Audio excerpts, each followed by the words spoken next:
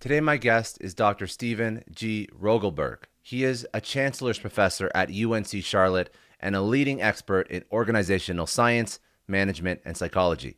He boasts a distinguished career with over 150 publications addressing topics from team effectiveness to leadership. As editor of the Journal of Business and Psychology, he shapes scholarly discourse on the topic. Recognized with awards like the 2017 Humboldt Award and the 2022 Raymond A. Katzel Award, he is renowned for his impactful contributions and commitment to the research that makes a difference in organizational behavior and psychology. He is also the author of the best-selling book, The Surprising Science of Meetings, which has been featured on various media outlets such as CBS This Morning, NPR, BBC, and Forbes, as well as his latest book, Glad We Met, The Art and Science of One-on-One Meetings. Dr. Rogelberg is a sought-after speaker and consultant who has worked with many Fortune 100 companies and served on multiple advisory boards. He's also a passionate advocate for community engagement and animal welfare and has been recognized as a top 40 changemaker by the Charlotte Business Journal.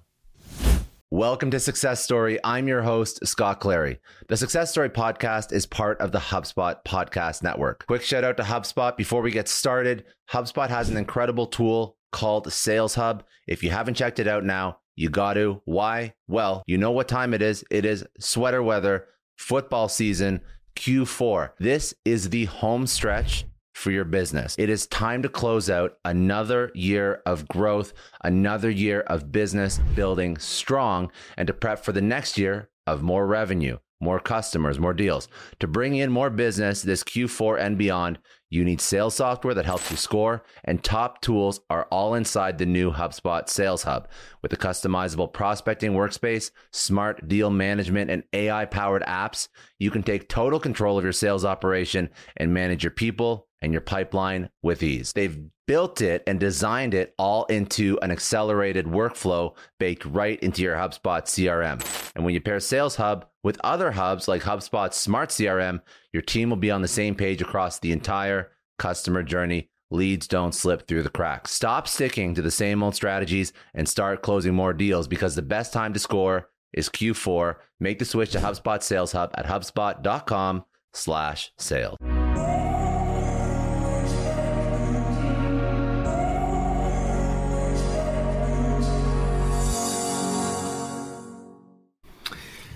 A bunch of people multitasking, checked out, a couple people just dominating, or the leader dominating. And by looking at their body language, you know that this is the last place that they want to be. You know, I was very interested when we first connected to discuss meetings, because I think everybody has an opinion of them. And I don't know too many people that spend their whole life studying them. I think we just casually suck at them across the board. And I think that maybe a little bit more education and insight could be useful. So that scenario you just described, that sounds like every job that I've ever had, and some of the meetings that I've held and some of the meetings that I've joined. So how did we get to the point where meetings that should be the most important integral part of a business, because we have to function, we have to connect and share ideas and move forward, how did they turn into this time suck, time wasting, potentially not useful thing that we get roped into? And I see it because I've worked in Fortune 500 and I've worked in startup environments, and it seems almost like the competitive advantage of a startup is less meetings, move faster, break things, no red tape, no politics. But this all seems to, in my mind, come back to all those horrible meetings that large companies hold all the time that are totally unnecessary. Yeah. So it's a great question. There's a lot to that question, by the way. We spent a lot of time talking about that. So let me take it a few different parts. I want to share with you a little history of meetings, because I think you made a really important statement and I want to build on it. Then I want to tell you about the blind spots of leaders and the blind spots of organizations that are the causes or precipitators of this meeting crisis that we're in. All right. So don't let me forget those pieces. All right. But the history one, let me start there. We forget that meetings are an evolution, right? They're an evolution over the old command and control systems of the Industrial Revolution, where we didn't care about employee voice. We didn't think they had anything to offer. We thought, the top leaders could just make the choices and everyone will line up and do it. We've evolved since then. We know that employee voice matters. We know that innovation, creativity can be spurred by more people in the room, chatting, disagreeing constructively. We know that meetings are an essential gathering activity to promote coordination, cooperation, consensus decision-making. We know that when people are involved in decision-making, they're much more vested in the outcomes. So absolutely, we need meetings. This idea of eliminating meetings just for the sake of eliminating meetings is a false goal. The real goal is to eliminate bad meetings and wasted time in meetings, and that can be achieved. I know we'll talk a lot about that. Now, let me tell you about these blind spots. And so there's two sets of forces that I think are really intriguing. So the first set is a leader blind spot. Mm-hmm. If you survey people leaving a meeting, there's one person, Scott, who says, this was a great meeting. You want to guess who that person was? I would assume the person who held the meeting. That's right. That's right. And why wouldn't they, right? Yeah. They called the party. They invited all their friends. They're dominating it. So they think it's going well. And so they have this leader blind spot. This is highly problematic because if you think your meetings are good, you're not motivated to make any changes. In fact, you just assume bad meetings are everyone else's problem, not yours. That's the first key blind spot. But then there's organizational blind spots. It's really pretty amazing, that organizations, even small organizations do not assess the quality of their meetings on their engagement surveys. So here you have this work activity that people are spending a third of their time in, and yet there's no accountability. There's no feedback being provided to the organization of how these meetings are going. So that obviously perpetuates an organizational blind spot. Related to that is, for some weird, wacky reason, organizations have decided that their people don't need training around meetings. In fact, the data suggests that only around 20 to 25% of leaders ever receive training on meetings. That is crazy, right? That is crazy. It is crazy. So no training, no feedback, no accountability, and this blind spot leads to us basically just recycling all the bad practices that we ourselves have experienced, and thus we continue to wallow in bad meetings. So I'm very curious because you are an organizational psychologist. That's the term used to describe the work you do. So you study organizations, you study companies, but I'm assuming you also can very easily understand how an individual acts within an organization and what causes them to do a certain thing. That's the premise of your work, really. But I'm curious if bad meetings and bad corporate culture is that something that is accidental, or would you say that in some cases this horrible meeting culture is really just to make people feel busy and to make people feel like they're doing something? And I'm equating it to these large companies where you can hide under the radar as long as you seem to have some activity. Not startup, where if you aren't contributing, everybody knows it. If the meetings aren't moving the needle, everybody knows it because you're not hitting your revenue milestones. You're not closing your next round. Do you see that often, or is that just an edge case? So we actually have some research on that. I'm sure you do. And what we found, and it's pretty horrible, is that those employees who are low in something called accomplishment striving, these are people who tend not to be very goal oriented. For people like that, the more meetings, the better. They actually derive satisfaction. They feel better about their days and their jobs when they're having meetings. But this is for the people who aren't goal-oriented. Mm-hmm. And to no surprise, those people who aren't goal-oriented, those are your worst performers, not your best performers. Of course, yeah. For those people who are goal-oriented, high accomplishment striving, meetings take a toll. Yeah. And it drains them, fatigues them. And I think what a lot of organizations just don't realize is that the cost of bad meetings is not something they should ignore. It's not just the cost of doing business.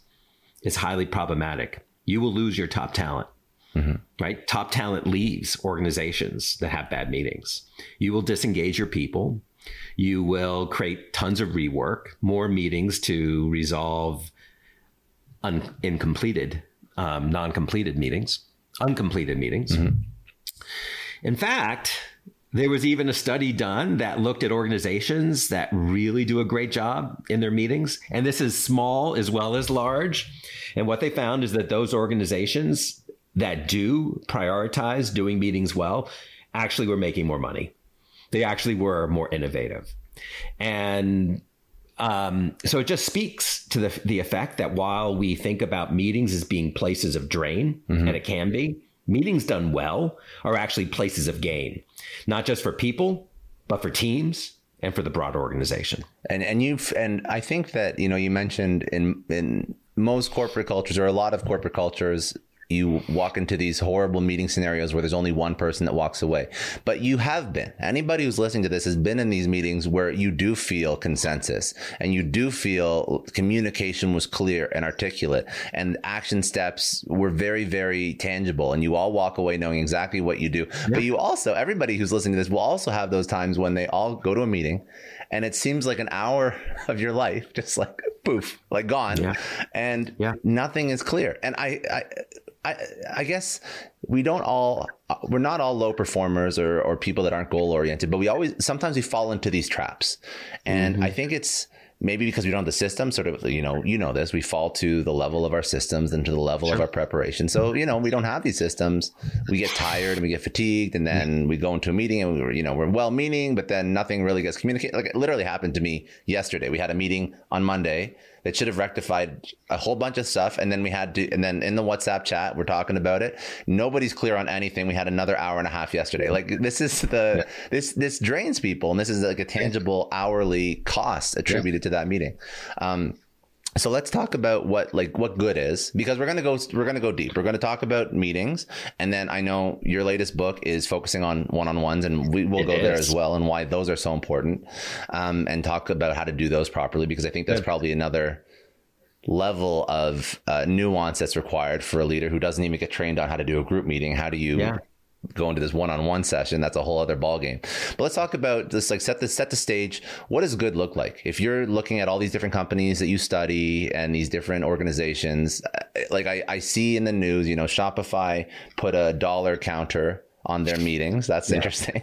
And you hear the things like, I don't know if it's Amazon or Tesla with Musk. You can't have a meeting that's more than, the amount of people that could eat a pizza or whatever it is. Amazon. Yeah. Is that Amazon? Okay. So what does good look like? Sure. Good is a meeting where what is being discussed is highly relevant to everyone in that room. That the people who were invited because they have a perspective on what's being talked about. Their voice matters. So they look at the content and they go, I'm really glad I'm there. So that's obviously the key. So it's the right topic, the right people in the room, not bloated, not extra people, not nice to haves, but keep it focused on must haves. Then the leader starts the meeting, sharing a vision and set of hopes around the meeting. The meeting leader thanks people for attending and expresses gratitude, because when people give you their time, you should be grateful for it. Mm-hmm. So therefore, it kind of starts in a more positive tone. Then the leader is actively facilitating. They're making sure they're not privileging their voice over everyone else's. In fact, they're trying to foster constructive conflict. We want disagreement of ideas. And they're focused on the most important items. In fact, they've structured the agenda so that the most important things happen first, not at the end.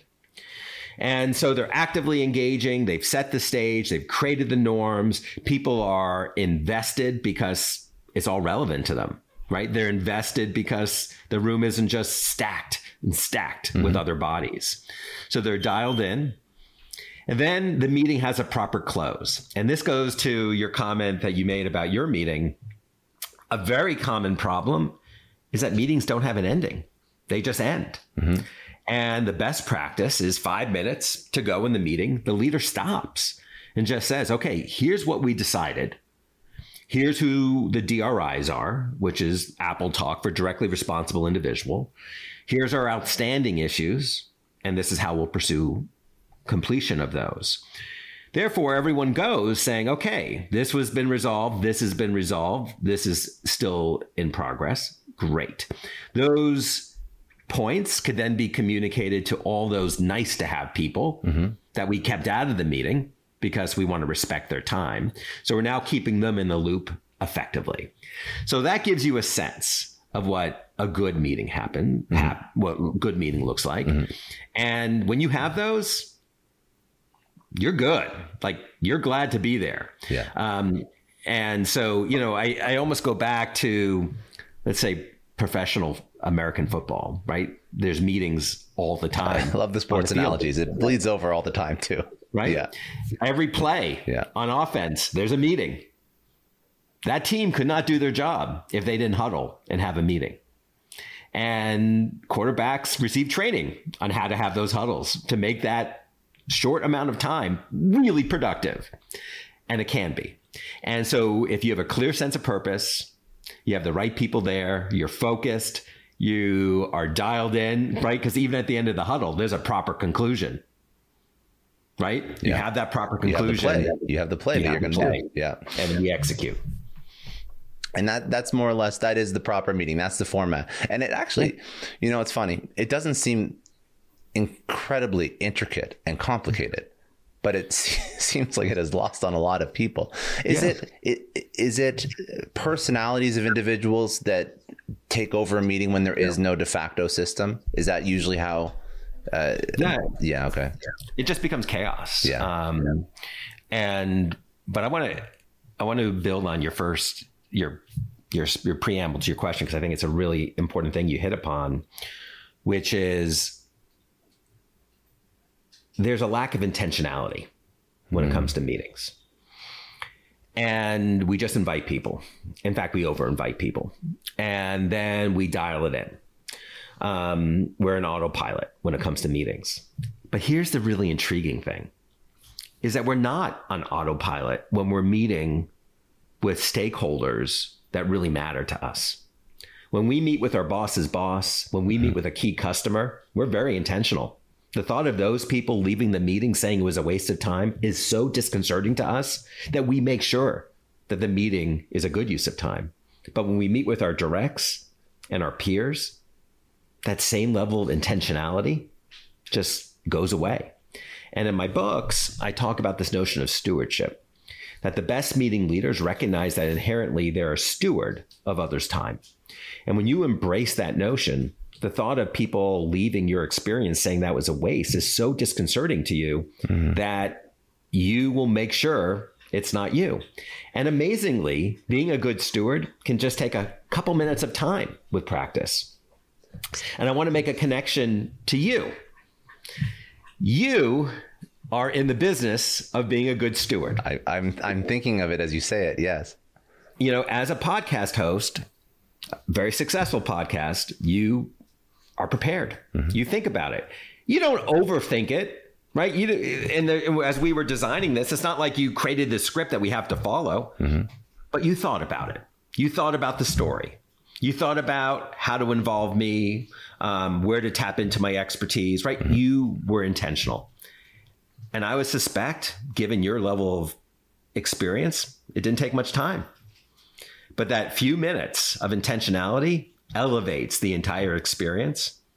And then when we're done, we say that was a satisfying, meaningful experience. Yeah, that's very, very valid. And I think that's something for myself. I had to learn that. I had to learn because I had those awkward podcast at the beginning where you always think it goes worse than it does. But you had those podcasts where you feel like, oh my goodness, did I just waste this person's time? Did I not prep it the right way? So it's like a painful experience. But it's interesting. It's always these highly successful individuals that I have the privilege of speaking with. And it makes you up your game quite quickly. Like it makes you up your game very quickly. If you get, I remember one of the first episodes that I did, it was not a bad episode, but I had Guy Kawasaki on. And that was probably one of the largest names, like a recognizable name that I knew coming into it.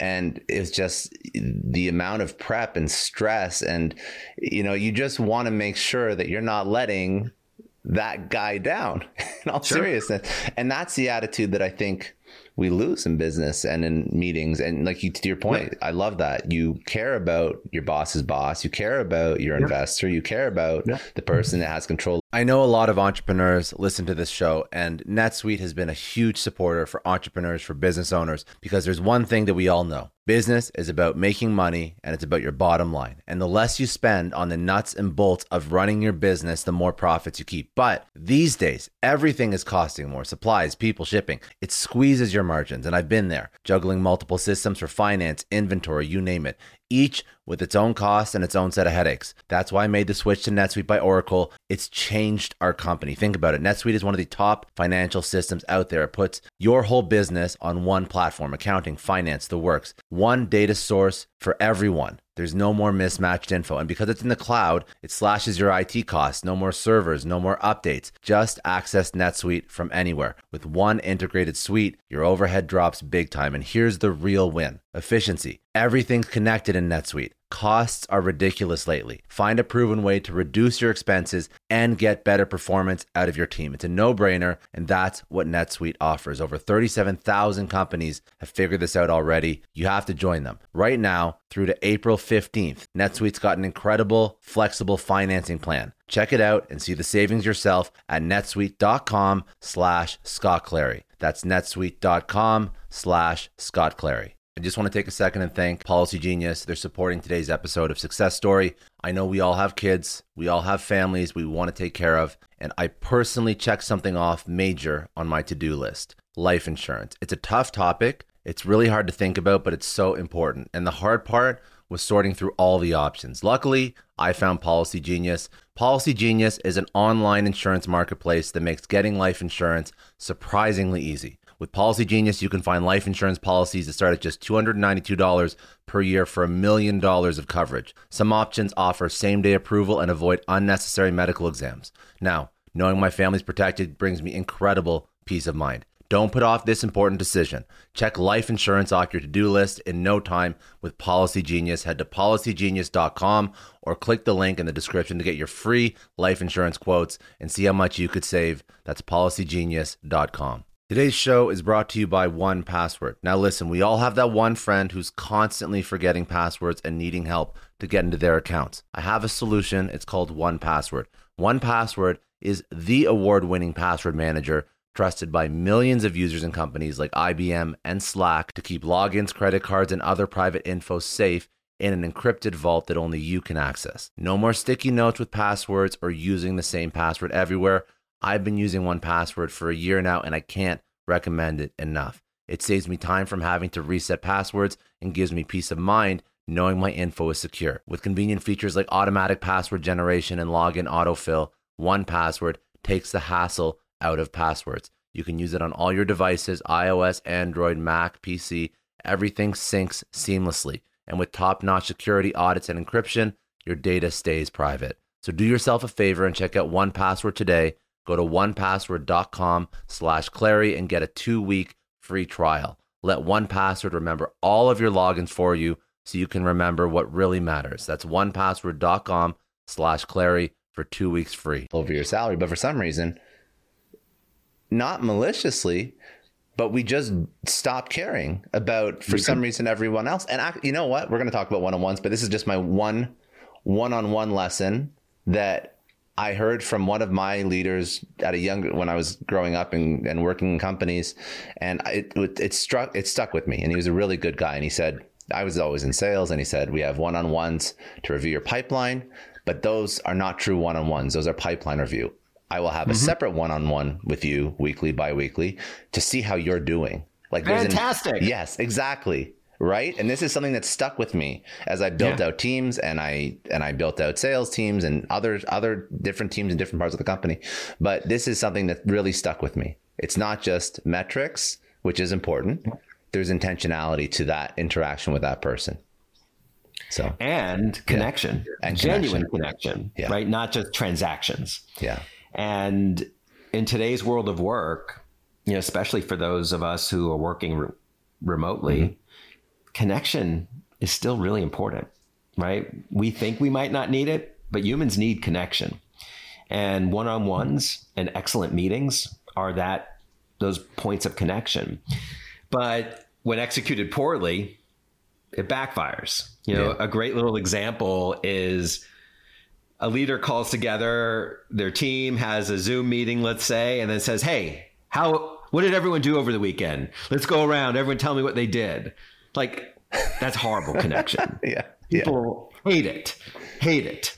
But there's little interesting twists that actually can be intentional and meaningful. For example, when I lead large team meetings virtually, when people come to the meeting, I actually throw everyone into a Zoom breakout of 2 people with the instruction, just talk. And they do that for 2 minutes. That's it. Do they have trouble? Do they have trouble doing that? Do they have trouble? No. Nope. Because if it's just you and another person, you can't hide. Yeah. So that dyad is actually having a meaningful conversation of substance. And it's only 2 minutes. And then I bring people in. But every meeting, we kind of do that. And as a result, people are making that connection with other people. That generally puts them into a better mood. It generally helps separate what they were doing before the meeting to the meeting, which is helpful. And so that is a small intentional act that I do. It doesn't take much time. In fact, I say it saves time. And I think what a lot of leaders don't realize is that when you execute your meetings effectively, you really are saving time. It's just when we execute them ineffectively is where we're wasting time. Well, there's so many. This is what's so interesting. I'm very curious as to why you chose this as your expertise, and maybe go into a little bit of your background and how you ended up here. I was listening to some of the shows that you did before we jumped on, and I was laughing when you did your last book launch, and you were like, "Well, it's about meetings." I didn't know who was going to buy it, but then it turned into a bestseller. I'm like, "Well, yeah, I think that we under index how important this is for businesses and just for people, because we all go through this really horrible experience with meetings more often than not." But where was I going with? Well, I want to know why you chose to get into this field. Why? Yeah. Basically, why? Why did you go down this path? Because you have been. I'm just going through some of your accolades. Like, you have been doing this since '94. Is that correct? Pretty much. So what happened? What happened where you thought that, like, you even growing up, did you want to go into psychology? Did you want to go into business? Did you want to fix people, fix organizations? Where did that come from? Okay. So, no, I just wanted to play sports and watch cartoons and eat junk food. That sounds good. My vision as a kid. And, it was basically in my junior year of college. My father said, "Stephen, you need to come home and tell us what you're going to do when you graduate." And that's a horrifying question for me, because I had no idea and I wasn't thinking about it. And so I was a pretty flaky student. I just didn't care all that much. So I didn't have very good grades in college, but I actually was getting my first A. And that class was organizational psychology. So when my father pressed me to say what I'm going to do, I'm like, panic mode. I'm like, I'm going to be an organizational psychologist. That was it. That's so funny. And I don't regret the decision in any way, but there wasn't much thought that went into it. It was just a nice opportunity. And it's been a great field. The thing that I like about it, and this is how it connects to meetings, is it's about gathering evidence to address practical issues, right? It's about leveraging science to do good for organizations and people. For me personally, my motivation is purely around pain, and that people experiencing pain and discomfort at work, to me, is just very worrisome. So probably the first feeling I had that motivated me to jump into this research was this notion that people are having days at work filled with meetings, and yet they come home saying that was a waste of a day. And that's their life. That's their life. Yeah.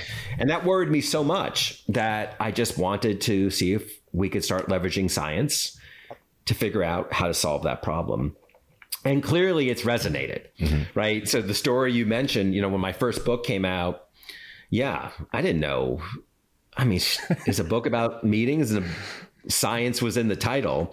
And I was amazed, when Washington Post named it the #1 leadership book. And I'm like, oh my gosh, there actually might be an appetite out there for the science around meetings and making them better. And to my complete surprise, I started doing this media, right? I was on CBS This Morning and CNN and all these. And each time I'd pinch myself, because here I am, I love talking about this stuff, but I pinch myself going, wow, my 15 minutes of fame is continuing. And it hasn't stopped. I get contacted by organizations and the media, weekly, to do events and to provide more insights about the science. You brought up Shopify. I've been on, as you know, CNN a number of times sharing my perspective on that. And it's fabulous. The beauty of being a meeting scientist is that because meetings are just so bad, you have a lot of work that you can do. And doing 20% of what I say will actually have huge gains. Yeah. So it's really fun to be able to talk about. Is organizational psychology a newer field? I'm thinking, okay, so let me frame the question. Sure. Obviously, when you get to the level of an Amazon, they have people that optimize everything. And we'll talk about some of the tricks and tips to optimize, but that you learn at that level. But I've worked in startups. I've worked with startups. I don't see people, some great founders, probably the successful ones, look into it, but I see a lot of people that don't look into this, don't figure out how to optimize their meeting.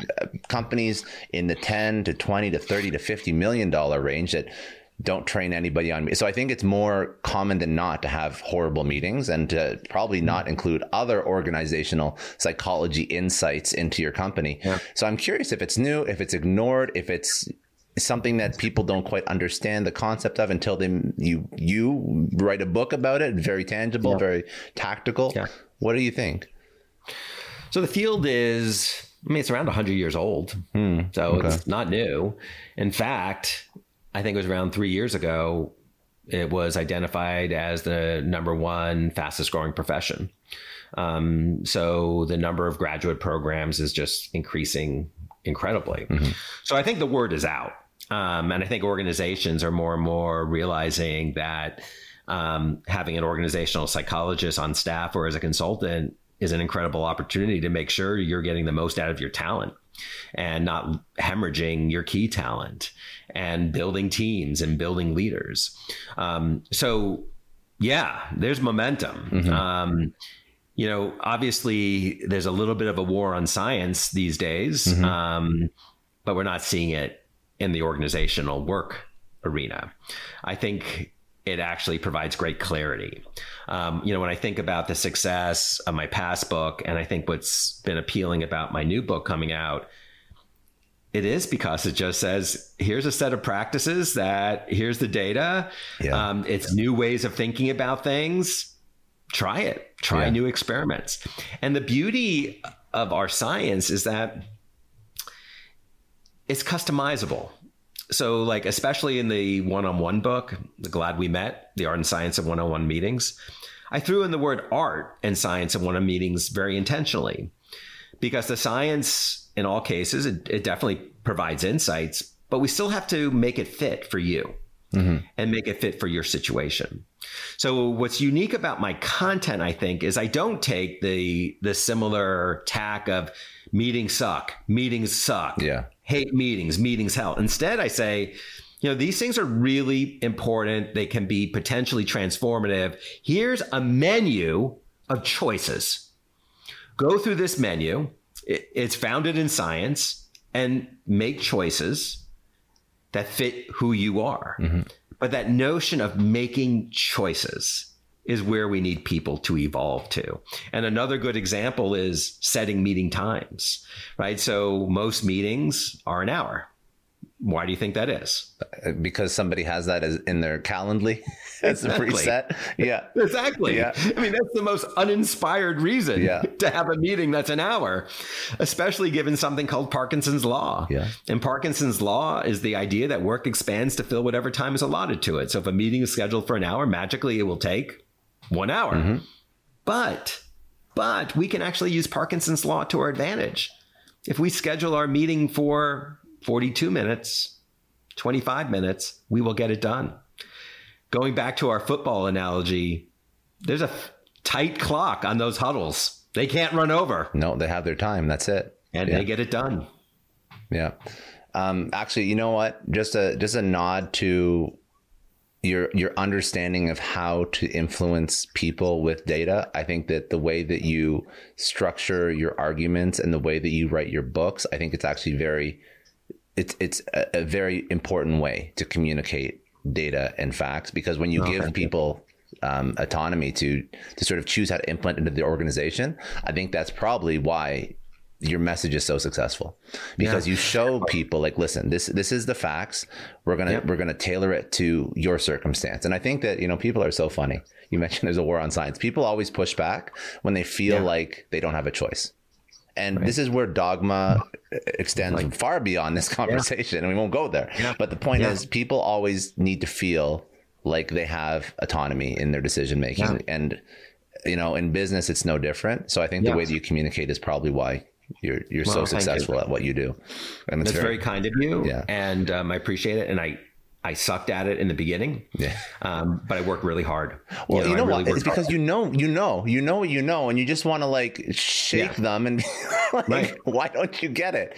But I digress. You can't do that. So you just. But I'll also add, it's tied to even how you started your interview with me offline, where you told me, assume our listeners are really smart. Yeah, that's what I assume when I write.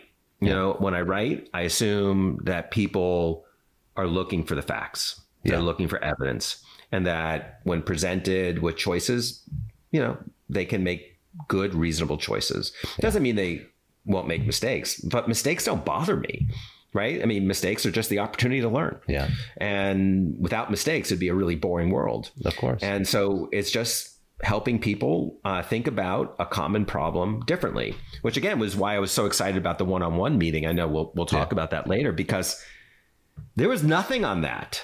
Like you go, when I wrote my first book, Surprising Science and Meetings, there's a lot of traffic in that space, which is why I didn't necessarily think it was going to get the traction, and it did.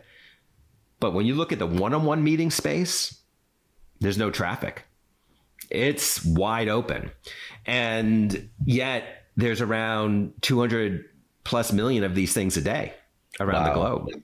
Wow, so that's a lot. That's in the US. I'm really hoping that, the one-on-one content can truly take organizations to a whole new level, but I know we'll hit that later. Yeah, we can go into that pretty soon. I just have one more question, because it's the one thing that you were asked to probably go on CNN or Fox Business or MSNBC to speak about. That thing that Shopify did, I thought was very interesting. What is your opinion on that? Is that positive? Is that potentially encouraging the wrong behavior, the right behavior? What do you think? Yeah. And we can describe what it is. They basically maybe you can describe it, because I don't want to misspeak. Yeah. I mean, in the simplest, when it first came out, it was really basically a ban on meetings, that everyone was asked to remove all meetings from their calendar of 3 or more people for at least, I think it was a couple weeks or so. And so it was this massive just cleaning the slate and elimination of meetings. and putting a lot of pressure on people not to have meetings anymore. And so I don't know where they're at right now. I've talked to some Shopify folks, and, they appreciate the efforts, but I've heard people meeting in secret. Oh, that's really ridiculous. That's ridiculous. They don't put it on their calendar. That's so ridiculous.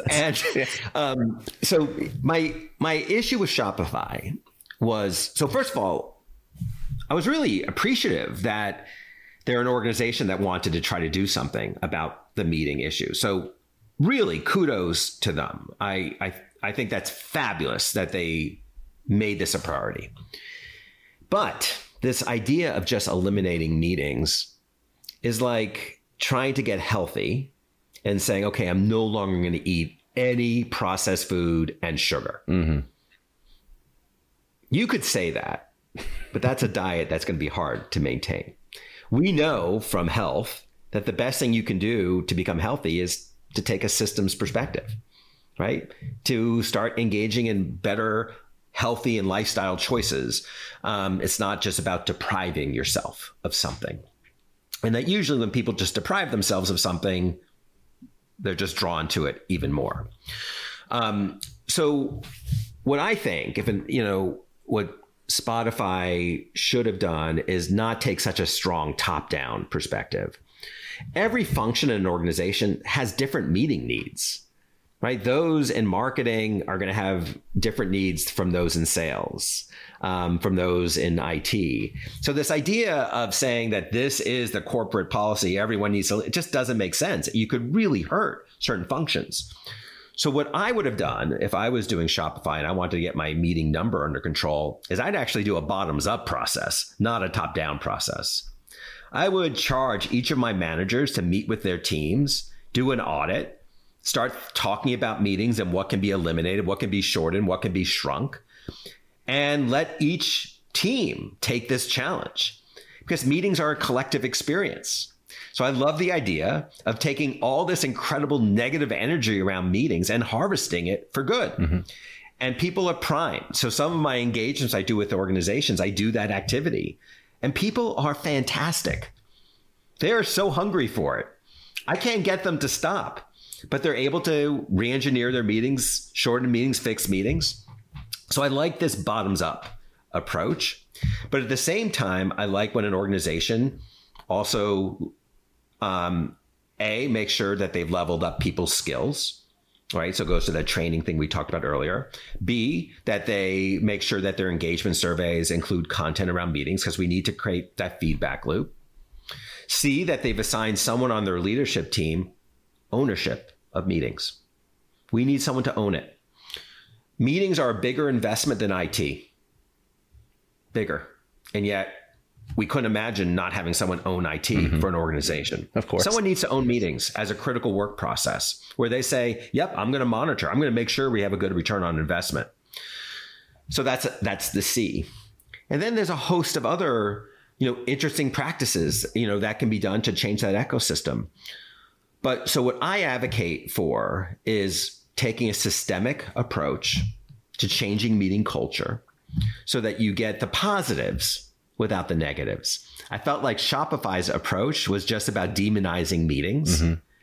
And as a result, it could have some unintended consequences. So I love their passion, but I would have chosen an approach, I think, that mitigated some of those unintended consequences. We're just going to take a quick break. Thank the longtime friend and sponsor of the show, the HubSpot Podcast Network. They have incredible podcasts. One of my favorites, one you have to check out this month, is Nudge, hosted by Phil Agnew. Now, if you've ever noticed, the smallest changes always seem to have the biggest impact. On Nudge, you learn simple, evidence-backed tips to help you kick bad habits, get a raise, grow a business. The point is, every bite-sized 20-minute show comes packed with practical advice from these incredible entrepreneurs, behavioral scientists, and everybody in between. Nudge is fast-paced, but very insightful and a must listen if you're a podcast fan. Make sure you listen to Nudge wherever you love to get your podcasts. So let's talk about, and thank you, but let's talk about one-on-ones because I want to give a significant amount of time to that. Thank you. So one-on-ones in my experience, it's always been again, that one example that I gave you was like the best possible one-on-one experience that I've ever had in any job that I've held. Outside of that, because my background's in sales, it was either for pipeline or for quarterly or annual or semi-annual performance review. And that was like the only one-on-one instance. And I think that also I've seen that in other departments where it's just performance review is the only one-on-one engagement that somebody would have. Is that correct? Is that incorrect? Do organizations use one-on-ones differently? Do organizations not use one-on-ones at all? And maybe give me like a rundown of all the different things you see. What's common practice? What's not? Sure. It's all over the board. Okay. It's all over the board. But I'll tell you this. It's not all over the board when it comes to our best leaders. They absolutely leverage one-on-ones. They recognize that one-on-ones are the display stage for their leadership. In many regards, it's where leadership happens. So when you look at the less effective leaders, they're not having them, or if they do have them, they're just treating it as a micromanaging session. They're just getting up all in the grill of the employee. But the best managers aren't, like your example. The best managers recognize that they're orchestrating the meeting, but the meeting's not for them. The meeting's for their direct. The best managers realize that this is an investment, and it's an investment that pays dividends. In fact, when I was thinking about a title for my the new book, The Glad We Met, and I was talking to Adam Grant, who's another organizational psychologist, and we were brainstorming top titles. And the alternative title, which we didn't use, but I was really tempted to use, but it didn't really fit my brand very well, is basically the one meeting that shouldn't be an email. Oh, I like that. Which I don't hate kind of like it too. Yeah. I don't hate it either. Yeah. But, I generally take a positive spin on all these things, so I don't think it fit as well. But I think that sentiment is perfect. It is the one meeting that should not be an email. Yeah. It is about connection. It's about me learning what's on your mind and how I can best support you. And the fact is, each of these meetings winds up saving me time, right? Because now by dedicating this time to you, I'm addressing your issues. We're actually eliminating a lot of spontaneous encounters because I'm giving you what you need. In fact, you often will save your issues for these one-on-ones. So there turns out there's less interruptions. So not only are we giving time to the manager, because we're elevating you as the team member, the direct, because you're getting what you need. You're feeling heard, right? You're feeling elevated. You're feeling supported. You're feeling aligned. But the twist is that it's positively affecting the leader's performance. Leaders are judged by the success or lack thereof of their directs. So the better your directs do, the better you are as a leader. So these one-on-ones hit all those elements. But similar to what we talked about earlier, that blind spot I mentioned still exists. And that we have seen in the work that leaders think their one-on-ones are better than the team members. The team members often leave the one-on-one not feeling satisfied. And I'll share one little finding and then I'll pause and let you do your magic. I have a lot to, I'm very curious. I know. Okay, go for it. It's such a great topic. Yeah, it is. There's so much here. The best predictor of one-on-one success is the direct doing the majority of the talking. Therefore, the best predictor of ineffectiveness is the leader doing the majority of the talking. I think that's really telling. And it could apply to your world, right? If you have a podcast and you were talking more than your guests, that'd be an issue. You probably wouldn't have this fantastic audience that you have. No, that would be a big issue. Yeah. I've seen podcasters like that. But yeah. I've been on podcasts like that. Oh my goodness. That's so funny.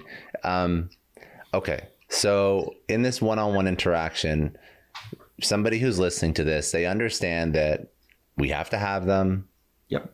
I want to pull out it's like a mini like therapy session to a degree. Like, how would you best describe the end result, the best possible end result, outside of just the person speaking more than you? I'm the leader. You're the direct. You're coming in. I want you to be speaking, telling me all your worries and your problems. Yeah. But I'm trying to tie this back to like, okay, where does this go in terms of business context? I'm talking about their girlfriend, their boyfriend, their spouse, their dog that had to be taken to the vet. Am I talking about the fact that I don't know, they're not performing at work, they're stressed, they're depressed? Is it everything outside of work and inside? It's mostly inside of work. Okay. It can touch upon outside of work depending on your relationship with the person. Because clearly what's happening outside of work typically gets brought into work. So it could be some of that. But in general, it's work-related topics tied into the direct reports, well-being, motivation, productivity, priorities, clarity of assignments, alignment, but also bigger, longer horizon, their career development, their sense of place in the organization. So it's about the day-to-day experience, but also the longer horizon experience. If I had to sum it up, and I love this expression, you hear this, you're seeing it a lot more on television these days, this notion of seeing someone. I see you. One-on-ones are your way of seeing someone, right? The one-on-one is the opportunity to have that connection where the direct says, okay, here's what's going on. Here's where I need some help. Yeah. And the leader, through excellent questioning and excellent listening, is really able to fully engage and be present in those moments. And the desired state is not the leader feeling happy at the end of the meeting. It's not necessarily even the direct feeling happy, but the direct feeling heard and seen and supported and appreciated. And those things can happen even if you have to deliver some negative feedback, right? Because when it's done well, that actually can elevate a relationship too. So the one-on-ones are just the high touch mechanism for truly enabling and supporting and elevating your team. What would be your recommendation to create a psychologically safe environment that allows the person, the direct, to feel comfortable speaking about some of this stuff, like their career aspirations? So, I love this, and I love that we're bringing this up because I'm a big believer in helping somebody get to where they need to be inside or outside of the company that I'm working in. But it's a lot for somebody to take in. Like, if I was hired by an individual, I'm very apprehensive about being honest about where I want to go. Yep. So first of all, it really is how we roll this out or reboot our efforts. What I advocate for in the book is tying this initiative to organizational values and your own personal values. People don't like flavor of the month initiatives. We're very cynical. But if you actually look at your organizational values and scan your personal values, one-on-ones actually align perfectly with it, right? You typically see, people's personal values are helping others, right? Caring, right? This one-on-ones are that mechanism. So when you communicate this thing, tie it to these broader values, then frame it. Frame it such that people know that you're doing this not to micromanage. You're doing this so that you can be the best manager to them that you possibly can be. So set the stage, set why you're doing it. Tell them that every few months you'll collect some evaluation data from them just to see if it's working for them. Also, when you have these meetings, start them well. Start them with positive energy. Connect to some past one-on-one so they see you're actually listening and making connections. Yeah. Be appropriately vulnerable. If you want someone to disclose to you, look for opportunities to disclose to them. We know from the research that the days of leaders coming across like they have no problems are done. We know we're all humans. We all have problems. We could be making $10 million a year or $10,000 a year. We all have problems. Mm-hmm. And when we're appropriately vulnerable to people, it just opens the door. And then as soon as someone does share, now the pressure is on you to honor that sharing. Listen, appreciate, empathize, reinforce. So we can start to build the psychological safety in these one-on-ones over time, and it doesn't take much time, but we do need to do it. And when people see that you are committed to them, that the agenda of the one-on-one is their agenda, they'll start truly enjoying these things. And we have a little theme here. I make a comment and then I share some research. So let me tell you another research. Yeah. So I did in one of my studies, and I talk about this in the book because I think it's a kick, is that I asked people, would they want more one-on-ones with their bosses, less one-on-ones with their bosses? And I assumed that people would want less one-on-ones with their bosses, basically if their days are just filled with meetings, right? They're like, I can't do another meeting. Mm-hmm. I can't do another meeting. I need less of these. I need to get this under control. But we actually found that when a leader does these one-on-ones well, no matter how busy the person is, they want more. Really? And I love that. They want people more. want real human connection in their work. They want real human connection. Yeah. And, all right, here's a bonus research insight. And I think this one is such a kick. When we started to ask people what's their desired cadences for how many of these happened, we assumed that the most junior people would be like, I need these as much as possible. I'm new. I need this weekly. What we found was the opposite. The more senior you are, the more you want these, right? Because you know at that point that really effective one-on-ones elevate you, make you more successful. And that contact with your leader is so critical. So they wanted absolutely weekly one-on-ones, but interestingly, most senior employees don't get weekly one-on-ones. Often the cadence is slower. What is the, like, so you would say ideal is one-on-one. That's what the employee wants. That's what the leader wants. And the goal is there's a lot of pieces that will allow this to come together properly. So you shouldn't be overloading your leaders with too many direct reports that they can't do this. That's very important as well. I mean, the leader also has to be open to the concept of being vulnerable and making something not about them, I don't want to say it's not about performance, but it's all these adjacent factors that will lead to performance. Right. So it's like you're actually one-on-oneing the leading indicator, not the lagging indicator, basically. Yes. I mean, it's an investment. Yeah. It's all it is. You're just investing in your people. But it's one of the few investments that you will get a tremendous return on. Mm-hmm. And if you keep your top talent and they don't leave, that saves you huge amounts of time. If people are more aligned, it saves you huge amounts of time. So it actually is an investment that you get that return on. So the to go back to the first part of your question, the research generally supports weekly or every other week cadences. Those were the best. Best is being defined as the employee feels much more engaged. They feel that they can be much more productive and aligned, having those regular points of contact. Those can be 30 minutes or 25 minutes. Easy.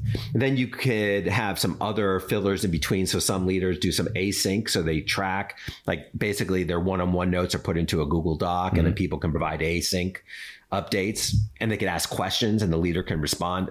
Beautiful. Love it.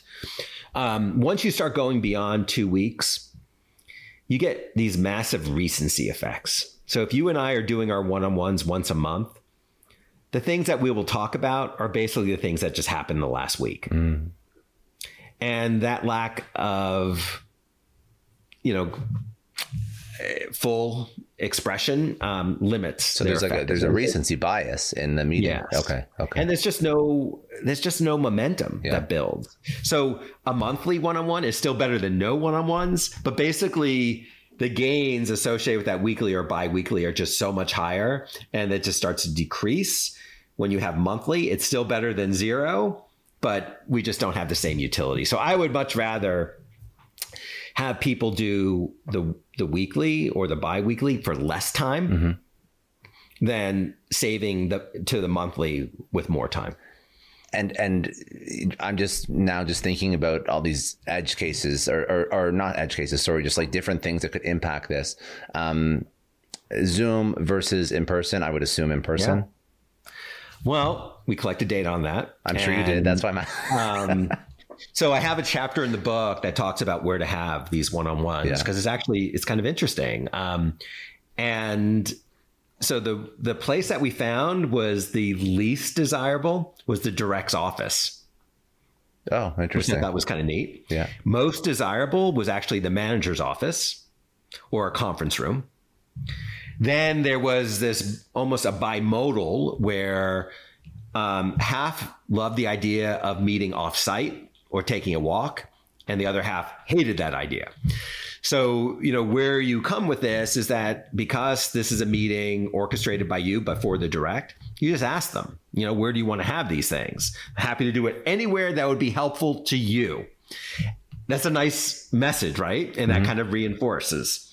Now, as it relates to virtual, there was a slight preference for face-to-face over virtual, but it wasn't huge.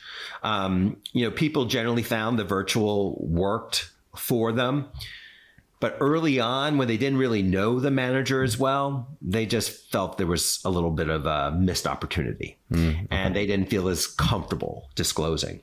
Now, interestingly, though, the walking meeting is really one of the best choices if everyone's game for it. What the research shows is that when two humans walk next to each other, they're actually much more comfortable sharing. There's just something about not staring at that person. There's something about being in a different setting, ideally, nature, that seems to evoke greater safety, greater willingness to share, and more creativity, by the way. So I think that's part of this intentionality equation. And so while I just shared the science, I just want the manager to decide, talk to their people and figure it out and use it as the opportunity to keep convincing them that this is their meeting. What about some other behaviors that I've seen that I think are, in my personal opinion, they're not great, but it seems to be things that people do instead of a strong one-on-one designated time. So I'm seeing managers texting back and forth, async, sending 5-minute long voice notes, having super casual conversations on WhatsApp. Where do these things play into? Again, it's all about leader direct relationship. Are these things damaging? Can they help to a degree at all? I appreciate that leaders recognize that there's lots of different ways of communicating with their people and they can leverage so many different techniques. But those types of communications, by their very nature, just tend to be very tactical, right? They're just about moving the ball down the field. They just lack the substance. Oh, sorry about that. You're good. My dog just saw another dog outside and it is going bonkers. No, you're fine. And she's this tiny little pug. But they always are. But she thinks that there's no dog that she couldn't defeat in a fight, and she needs them all to know that she is the toughest dog in the neighborhood. Listen, you're hopefully safe at home. If somebody tries to break in, at least she'll sound vicious. That's all that matters. She will sound vicious. UFI is sponsoring today's video. They reached out to me. I tested out their video lock. It is a game changer. I'm going to paint a picture for you for why I'm so excited to work with them. So you're getting home, your arms are loaded with groceries or packages or boxes or everything, and your keys are in your pocket. This drives me nuts. This happens all the time. I upgraded to the UFI video lock, fingerprint, tap, I'm inside. And honestly, I also feel way safer. It's got this awesome built-in camera, so whether it's a package delivery or late night Uber order, I see exactly who's there right from my phone. There are no more mystery knocks. And the best part, this thing was such a breeze to set up. There's no wires, there's no drilling. There's also no monthly subscription fees. So if you are done fumbling with your keys, because I definitely am, search for UFI Video Lock or head over to ufiofficial.com/video lock. Your front door, your sanity, Thank you so much, Indeed, for sponsoring Success Story. For all business leaders out there, Indeed is a lifesaver. See, we're always driven by the search for better, but when it comes to hiring, the best way to search for a candidate isn't to search at all. Don't search, match with Indeed. If you need to hire, you need Indeed. Indeed is your matching and hiring platform with over 350 million global monthly visitors, according to Indeed data, and a matching engine that helps you find quality candidates fast. You're going to ditch the busy work and you're going to use Indeed for scheduling, screening, messaging, so you can connect with candidates faster. And Indeed doesn't just help you hire faster. 93% of employers agree Indeed delivers the highest quality matches compared to other job sites, according to a recent Indeed survey. Leveraging over 140 million qualifications and preferences every day, Indeed's matching engine is constantly learning from your preferences, so the more you use Indeed, the better it gets. Join more than 3.5 million businesses worldwide that use Indeed to hire great talent fast. And listeners of this show will get a $75 sponsored job credit to get your jobs more visibility at Indeed.com/Clary. Just go to Indeed.com/Clary right now and support our show by saying you heard about Indeed on this podcast. Indeed.com/Clary. Terms and conditions apply. If you need to hire, you need Indeed. So basically, those other forms of communication can complement the one-on-one, but they don't replace it. And I put in the book this quiz, basically, that says, okay, if you're doing this, this, and this, and this, do you still need to do one-on-ones? And I go through it, so you see the person casually, your door is always open. Yeah. You text them. Yeah. But it's a fake quiz, because anytime that if you say, no, I don't need to meet with the one-on-one, you're wrong. Because one-on-ones are different. One-on-ones are about that genuine connection and helping someone to feel truly seen and heard. Oh. No, well, I think that I believe that what happens is people always look for shortcuts and hacks in everything they do. Mm-hmm. And unfortunately, communicating with people is no different. I mean, that's why people send voice notes even instead of sending a text or an email. Yeah. Yeah. Right. It's just trying to hack it, basically, and expedite it. But and again, I mean, that can work. But if you're truly trying to build a relationship, right, you're truly trying to help someone, you need more than that. Yeah. And I just can't emphasize enough that while we could, maybe a listener can come away saying, oh, you know what? I don't want to coddle my people. I don't want to spend the time. They know what to do. But the fact is, these one-on-ones truly, truly help you as a leader too. I mean, it's just like that often gets lost on leaders. This makes you better. And think about how much time it takes to replace your good talent. This makes you time. Yeah. So this makes you better, it makes you time. In fact, there's even some research that was where employees were surveyed saying, how do one-on-ones affect their team performance? The vast majority said it improved team performance. 1,000%. Well, they feel, okay, so if somebody feels seen and listened to and cared about in an organization, it's not like they're not going to eventually move on to something else. Everybody has their own career objectives, but a couple things.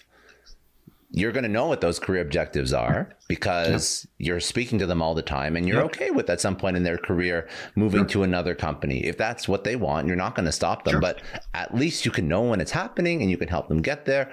And one of my favorite things as a leader is to make like a verbal contract with somebody. Like, listen, we're going to work together for 2 years.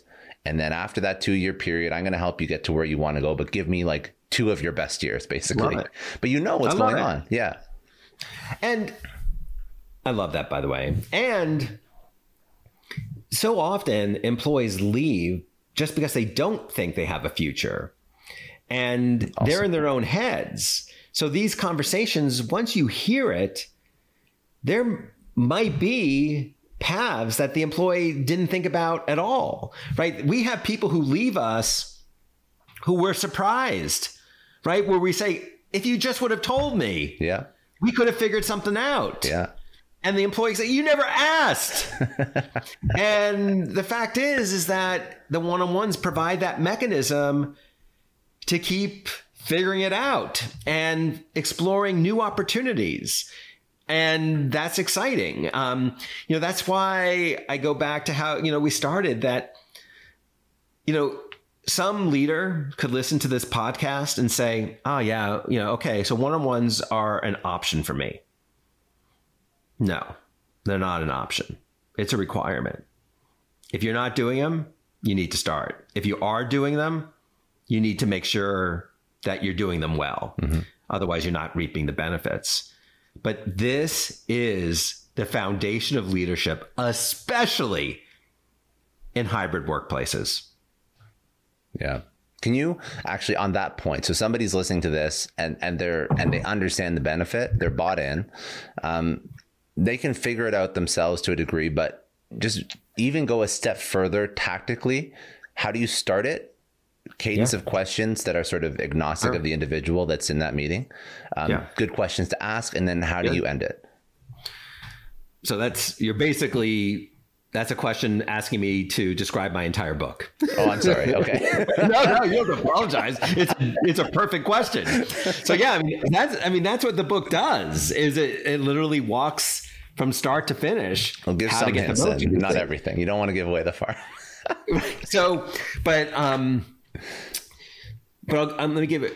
Let me give a few examples. By the way, just a side point, you're very good on stage. I'm just referencing the things that I saw when I was prepping for this, and you said like the 6 pillars of good meetings, and then you were teaching it over to a Google Talk, and then you were saying how I guess your editor or your publisher or something says, don't tell them the 6 pillars, or 6 pillars are not going to read the book. And then you said, well, these are just 6 of 250 million that I put in the book. And I was laughing because that's the best way. But in all seriousness, when somebody listens to something like this, it's so interesting. They're going to listen to it. They will still get the book. And then there's actually another level of, I guess, commitment that they have to have, which is holding themselves accountable to doing anything, because you can consume all the information you want. Right. And people have this actually really nasty habit of just consuming and not actioning. So you're so right. They'll listen to this, they'll read the book, they'll get it on Audible, they'll go find you on social, and they probably still then will not do anything until they, maybe 6 months later, they're like, maybe I should try something out in my company. But I hope they take it more seriously. Well, thank you. I appreciate that. Yeah. All right. So I'll give you one that I think is really fun and interesting. I'll give you 2, at least 2. Okay. I have a feeling I'm going to give you more than 2, but I want to bookend the start and the end. All right. So a question that doesn't work is asking, how are you? When you ask someone, how are you? They tend to go into autopilot, right? They go, good. You basically didn't learn anything of value. But you can ask the question differently. If you ask someone, how are you? But actually, I want you to respond on a 1 to 10 scale, with 10 being great and 1 being horrible. How are you? Now you're going to get responses like 5s, 6s, 7s, 8s, and now you can talk about it. So that's a simple example. Asking a good how are you in that manner elicits a real and genuine conversation. So that's one tip. I love that. Another tip is in the beginning, and I think I may have shared this, is after you refresh on what you hope to achieve in the one-on-one, and by the way, one-on-one should have a plan of action. A lot of leaders think that you don't need an agenda for these things. You actually do. It just doesn't need to be a big, heavy, formal agenda. But the research was generally showing that people need some plan of action in the beginning where we've clearly identified the critical priorities to discuss. And the most important element of creating that agenda is the direct doing it, or the direct collaborating with you. So when you're creating that plan of action, the direct's voice should be dominating it. So you refresh on that plan of action. So you're making reference to other things, you're facilitating, you're listening. Another key piece, and I'm trying to give you different little tips at different stages is around solutioning. It's critical, obviously, to ask your directs their ideas on how to solve the problem, because that's good. You don't need to be the sage on the stage. Yeah. Let it be someone else too. But here's the thing that leaders often get wrong is that if the direct solution does not align perfectly with yours, you think they have to go with yours. And that's wrong. If the direct solution maybe in your mind is lesser, but the gap is not meaningful, let it go. Yeah. Let it go. Go with their idea. You don't know for fact your idea is better. If the gap is big and it's meaningful, sure, share your perspective, but know when to let things go. So often we ask people their opinion, but we're just using it to tee up our own opinion. And so much good can come from one-on-ones by showing and demonstrating that you trust them, right? You can ask them good questions to help them keep shaping their initial thoughts, but don't intervene unless you truly have to. Let it go. By doing that, right, you're building all this commitment. People are going to feel much more supported and heard and listened to. So that's another common common problem that leaders have is they don't know when to let things go. You know, I'll go ahead. Were you going to say something? Sorry. I have so much to say, so you go. No, I don't want to take it away from this. Keep going, and then I'll bring up something after. Keep going. Sorry. All right.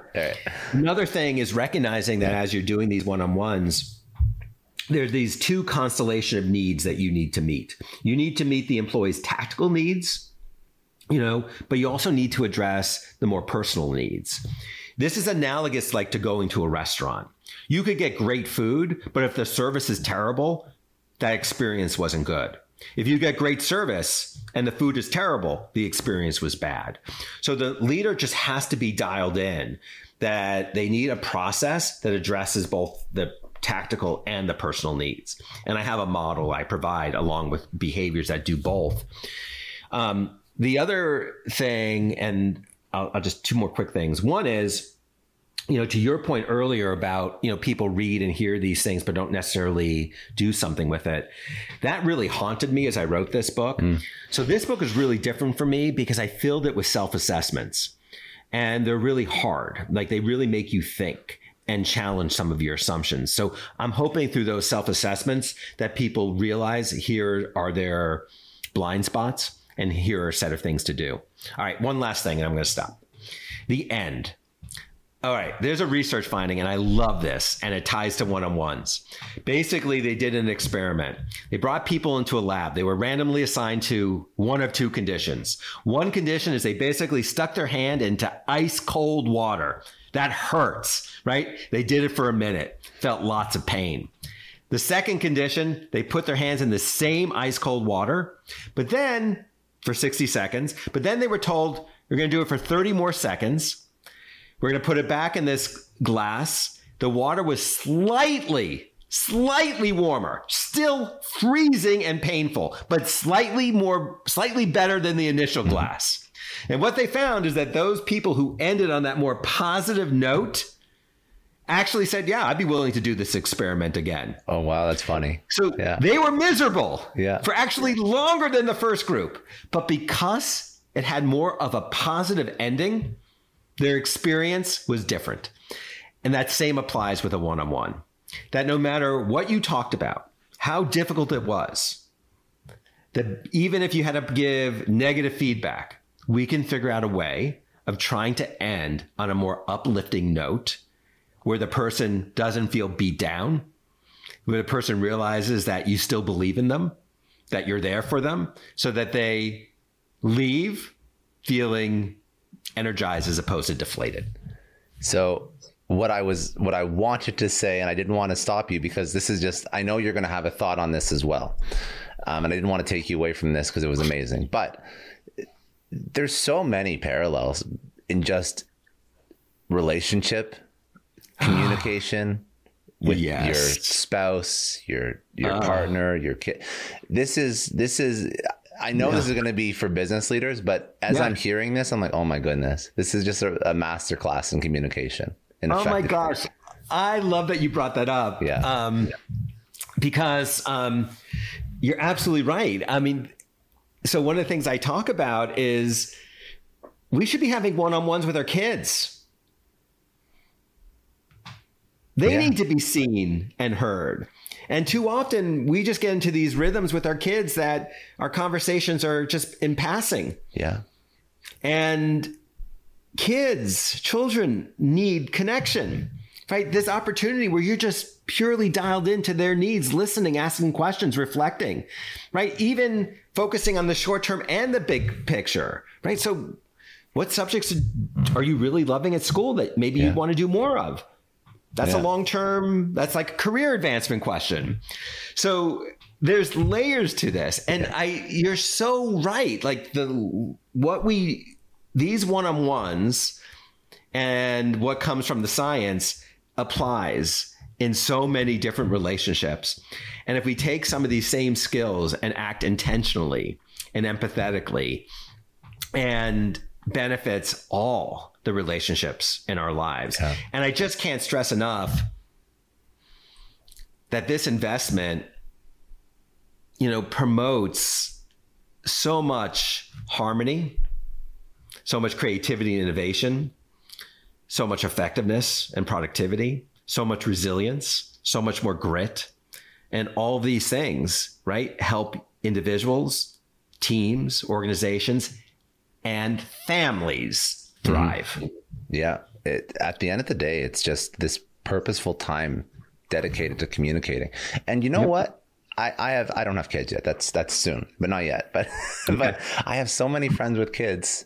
And even the way I was raised, I love my parents. They raised me very, very well. But a lot of it is just casual, in passing. Yeah. And I'm thinking about the times even growing up that I think are not a thing with parents raising kids now, like that time at the dinner table when there was no distractions, when you could in theory have these quasi one-on-ones. Yeah. I don't think people even have those anymore because everybody's on an iPad or an iPhone or in front of the TV. I agree. I mean, I think our world is becoming more and more disconnected. Yeah.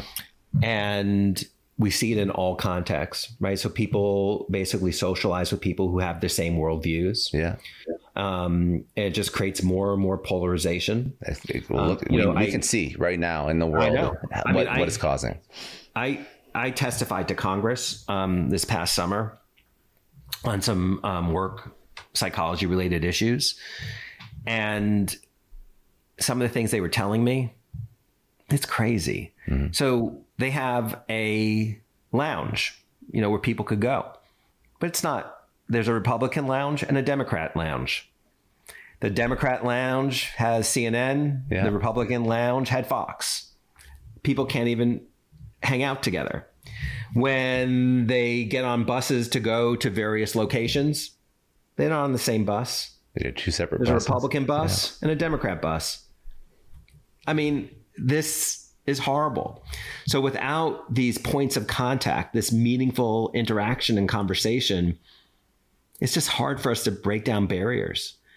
I firmly believe that as a country, that people have so much more in common than you would ever know by looking at our politics. Mm-hmm. Yeah, I agree with that completely. I think politics is the worst representation of the average individual. I agree. Yeah, I agree.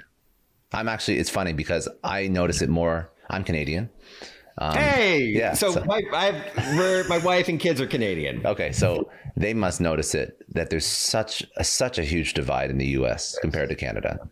People are political. They're not as political as they are in the US. People are, they are very, and there was this research study that I saw that when I was growing up, what they found was the biggest thing a parent wanted for their kid was to marry someone in the same religion. Now, the biggest thing that a parent wants from their kid is to marry someone within the same political party. Wow. That's super telling. And that's actually that seems very bad, actually. There's not an eloquent way to say it. It just seems like it's not a good thing. Jeez. And it's like social encourages this. The echo chambers on social and algorithms on social definitely don't help. And COVID didn't help. And being locked down and not talking to people didn't help. Nope.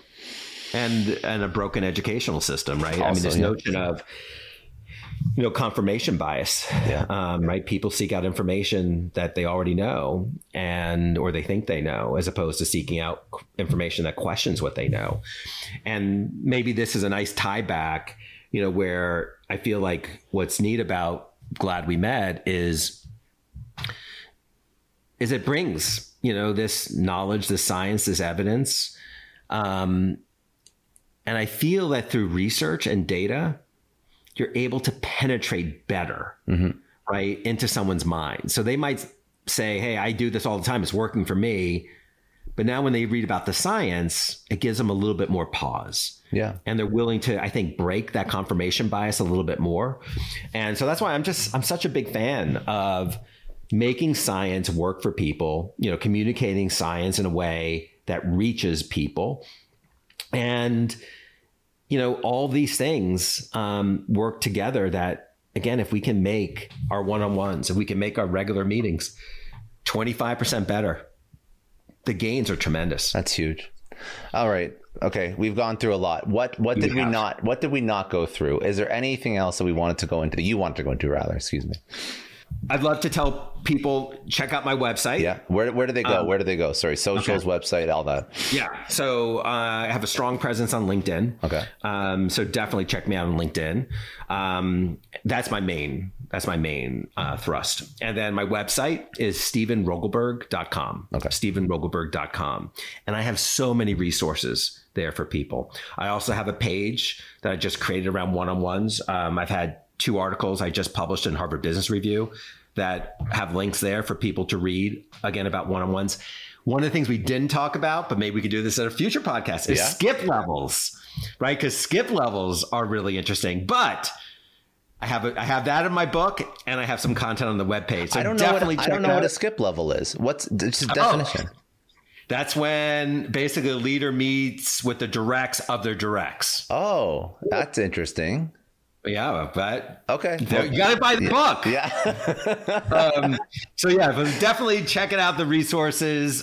Feel free to reach out to me. My email's on there. I have no problem with people reaching out and talking to me. And then obviously, please buy the book, because you write these things and you just want people to buy it. Oh my goodness! And by the way, not easy. By the way. I don't, I actually am donating all my earnings. Everything goes to American Cancer Society. Amazing. So buy the book if you're interested in one-on-ones, or buy the book if you want to support the American Cancer Society. I love that. Good. Well, let me know the links you want in the show notes. I'll put them all down there. Thank you. Okay. So just a couple questions to end this out, just to pull out some last bits of wisdom. Okay. You've had an incredible career. At this stage, you look back, you would tell your 20-year-old self one thing. What would it be? Well, my 20-year-old self wouldn't even listen to me. That's fair. So it wouldn't really matter. But, what I would tell my kids is, strive to have a meaningful life.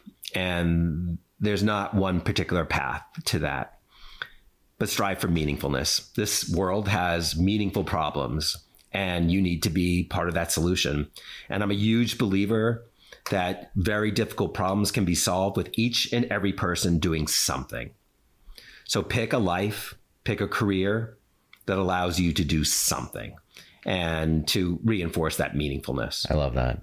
And last thing, at this point in your life, what does success mean to you? Helping as many people as I can. I love that.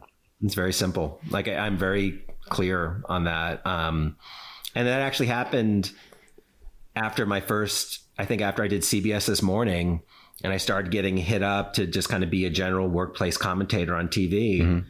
And I got tempted, because it's very addictive. Knowing you're talking to a couple million people is really addictive. No kidding. Yeah, it's fun. It's fun. And especially if you have a good message too, and you can help people. Exactly. Yeah. But I really decided that I didn't want to do that, that I want to stay true to what I do, my science, as opposed to just being a generalist. Mm-hmm. And, but it ties to just my hope of, what success looks for me now is just doing meaningful work, helping as much as I can, especially shedding light on problems at work that are just draining and hurting people.